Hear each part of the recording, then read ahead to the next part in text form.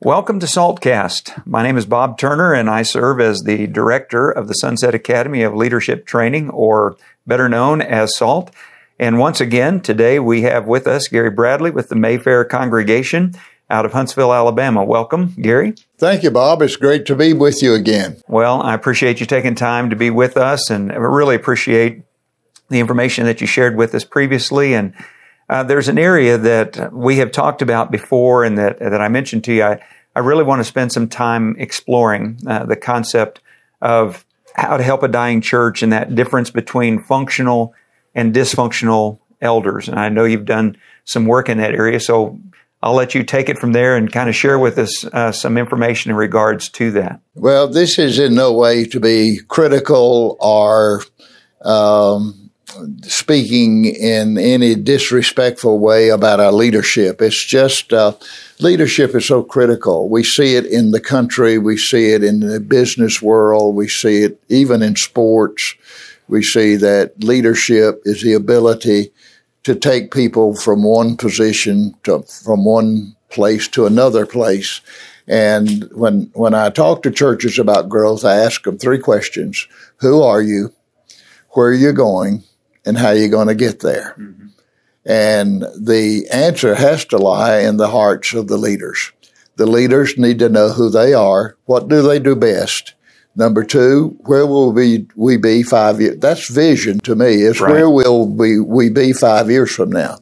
All right, what plans are we making to get there? Well, then we have to admit that there are different strokes for different folks. Right. And some leaders vary in their leadership skills. Some of them are type A personality, some of them are type C personality, but they need to work together as a team. But I try to get them to see that old habits are hard to break. Mm. And I always go to Titus. Titus is my favorite book. It's the best book in the Bible on how to build a healthy church. Mm. And the reason Paul wrote the book of Titus was to straighten out. That's a military term that means to get everybody marching straight, marching correctly, to get things in order, and appoint elders in every city. That means in every church. And so Paul knew that the church wasn't ever going to accomplish the purpose that the Lord intended for the church to accomplish without the leadership. And he tells Titus 1, 1 Timothy 3, the qualifications. We know those well. Sure. But then we talk about functional leaders. And I see this, I've seen it over the years, and so I've just decided to talk to them about it, and we can say that functional leaders have the ability to live in the present, and dysfunctional leaders live in the past. I know that sounds very elementary, but it is so heartbreaking to talk to leaders about moving forward and maybe trying something they've never tried before. Right. And they say, well, we tried that and it didn't work. Yeah. Well, that killed it, Sure. So you can't go forward if you live in the past. I think Paul was right in Philippians 3, forgetting the things that are behind. All right, don't let even the failures or successes dominate the present or the future. Right. So it's difficult, and the older you get, the more of a challenge it is to live in the past. Talk about what they used. I go to churches, and they talk about what they used to do, and I kindly say, that's wonderful, that's nice. What are you doing now? And the scriptures put emphasis on the now. Right. And so that's just one of them. And again, I mentioned it indirectly a while ago. Leadership knows where they're going, and functional leaders know where they're going. Dysfunctional leaders have no idea. Right. I get the impression, Bob, sometimes they just want a preacher that Sunday, a song leader, and communion is prepared, and we'll worry about next Sunday. Sure. Kind of just keeping house. Yeah, that's it. And that's very detrimental. The statement I heard made one time was, as if our memories are greater than our dreams, we're already dying. Oh, my. How true that is. Mm-hmm. And yet that's what happens. Uh-huh. As I've heard so many times people say, back in the 19 and then fill in the blank. Right. And we used to be, and how many congregations that I've visited that at one time had 200 or 300 members, and now they're down to 40 or 50 members. Are there other areas of functional, dysfunctional? There are quite a few. Functional leaders do caring deeds. Dysfunctional leaders just get by. And what I mean by caring deeds is what I've experienced at Mayfair. Every Wednesday night, the elders meet after Bible study. And from 7:30 to 8 o'clock, they have somebody in the congregation that's had a hard time, they're in a difficult situation, or they've done something wonderful. But they will ask that family to come in with the elders and meet with them, and they'll talk and listen to them and pray with them. And I've heard the brethren talk more about that than anything the elders have ever done. And it even comes across like a joke. Well, we've been called into the elders, like we're going to get blessed out. And they come out crying, Wow. because the elders have prayed with them and let them know how important they are to the kingdom.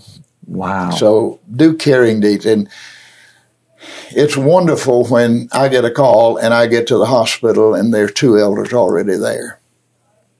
And that's rare. It is. It really is. They expect me to be there, and I'm glad to be there. I want to be there. But it just adds another layer of love and concern on the part of the ones who are hurting. So for congregations that have an eldership that would be dysfunctional, what can they do to help turn that around and for their elders to begin seeing, or at least begin implementing ways to become more functional in nature? There has to be an awareness to some degree that things are dysfunctional. What kind of steps can they take that would help them move in a direction of being more functional in nature? Well, that again, a very good question, and I think knowledge is power. And so if they would study the book of Titus and look what Titus told them to do. So the point I was going to make about the leadership, I think what Paul was saying to Titus is be careful about your leadership. Be careful about who gets into leadership, because it can change the dynamics of the church. It can kill it, or it can make it go forward. So if we could just apply the scriptures, which is always a big challenge, applying it, reading it, memorizing it is one thing, applying it is something else. Yes. And just, again, not wanting to be repetitive, but finding out who we are. That's what I'm trying to do, is to get congregations. What do you do best? Like, we've started doing World Bible School. And we celebrated our 70th birthday the other day. Mm-hmm. And in the last 3 years, we have gotten deeply involved in World Bible School. And it has turned that church around. Wow. Because we have wives, we have mothers that they've been at home raising babies, but the kids are in school now, and they come to that room that's set aside as the World Bible School is almost open 24/7. Wow.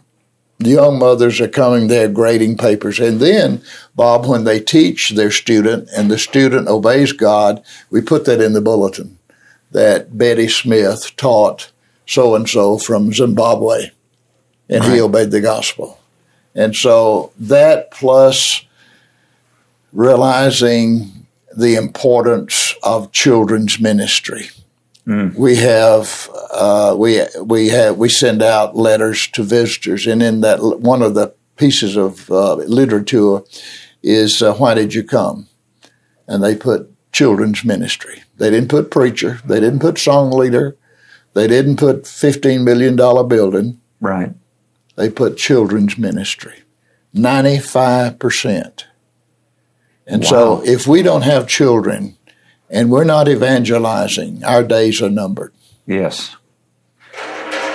So I want to play, maybe this will be our last question here, but one of the great challenges, and this is one of the areas of work that I'm trying to emphasize when I work with congregations, and I'm sure that you're dealing with the same thing on different levels.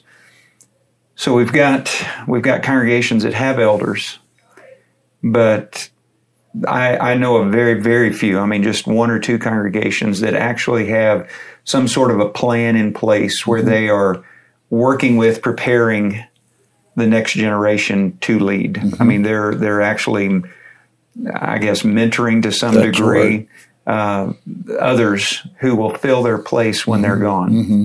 And so I'd like to talk for just a few minutes about your thoughts on what you would suggest to elders that would help them put in place something to prepare future generations to lead. Because it is true that if we don't have this a children's ministry, we don't have our younger folks staying involved in the church and working. So what can they do to help them to really prepare them so that they're ready to lead when the time comes? Yeah. Well, I think mentoring is the number one thing. That's the most hands-on, getting this young daddy to go to the hospital with me, pick out a young man in the congregation that will understand what it means to be a shepherd. He doesn't want to be a board member. He's hands-on. He loves people. He would make a great elder. Well, he needs to follow a great elder. And so mentoring. Another thing, Bob, I think, is the attitude of the congregation toward the eldership. I think that has a lot to do with it. If they are under the gun, if they're criticized, if they're never bragged on. I've been in congregations where there are pictures of the elders in the lobby. I've been in one church. I've been in probably 50 churches in the last 4 years. And I've been in one church that had pictures of the deacons all the way across the lobby. And I thought, wow.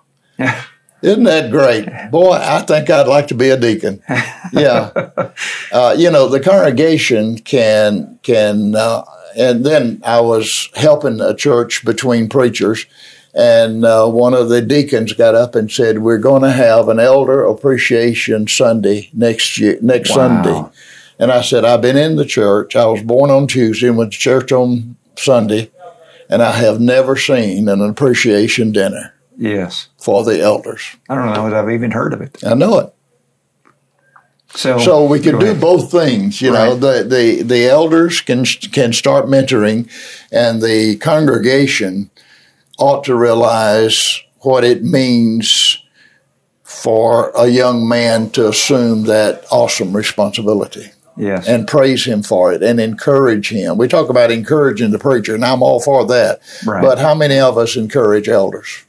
Well, and I can't help but think about how many times as parents do we tell our young boys growing up, you need to grow up to be an elder. Right. We sure don't tell them to grow up to be preachers. It's like be a doctor or a lawyer or anything else, but encouraging them to one day serve as an elder. And I've met a few younger men that in their early 20s, and they are literally preparing themselves. They're working because they do want to one day serve as an elder. That is amazing. Yes, that's got to happen. Yeah, and if we could begin that in the home, and I just can't help but think about what the future would look like for the church. That's we true. have more who are doing that. Right. Well, thank you again. I appreciate you taking time. I know it's a busy time for you, and that's all right. But I look forward to spending more time with you in the future. I do as well. Thank doing you. Some things together. Thank you for everything you're doing for the leadership in the church. Well, I appreciate that. And thank you for tuning in today to Saltcast. Again, my name is Bob Turner. We've been talking with Gary Bradley from the Mayfair congregation in Huntsville, Alabama. And we ask that you'd continue to tune in each week as we try to explore areas of leadership that can help the church of today. Thanks again, and God bless.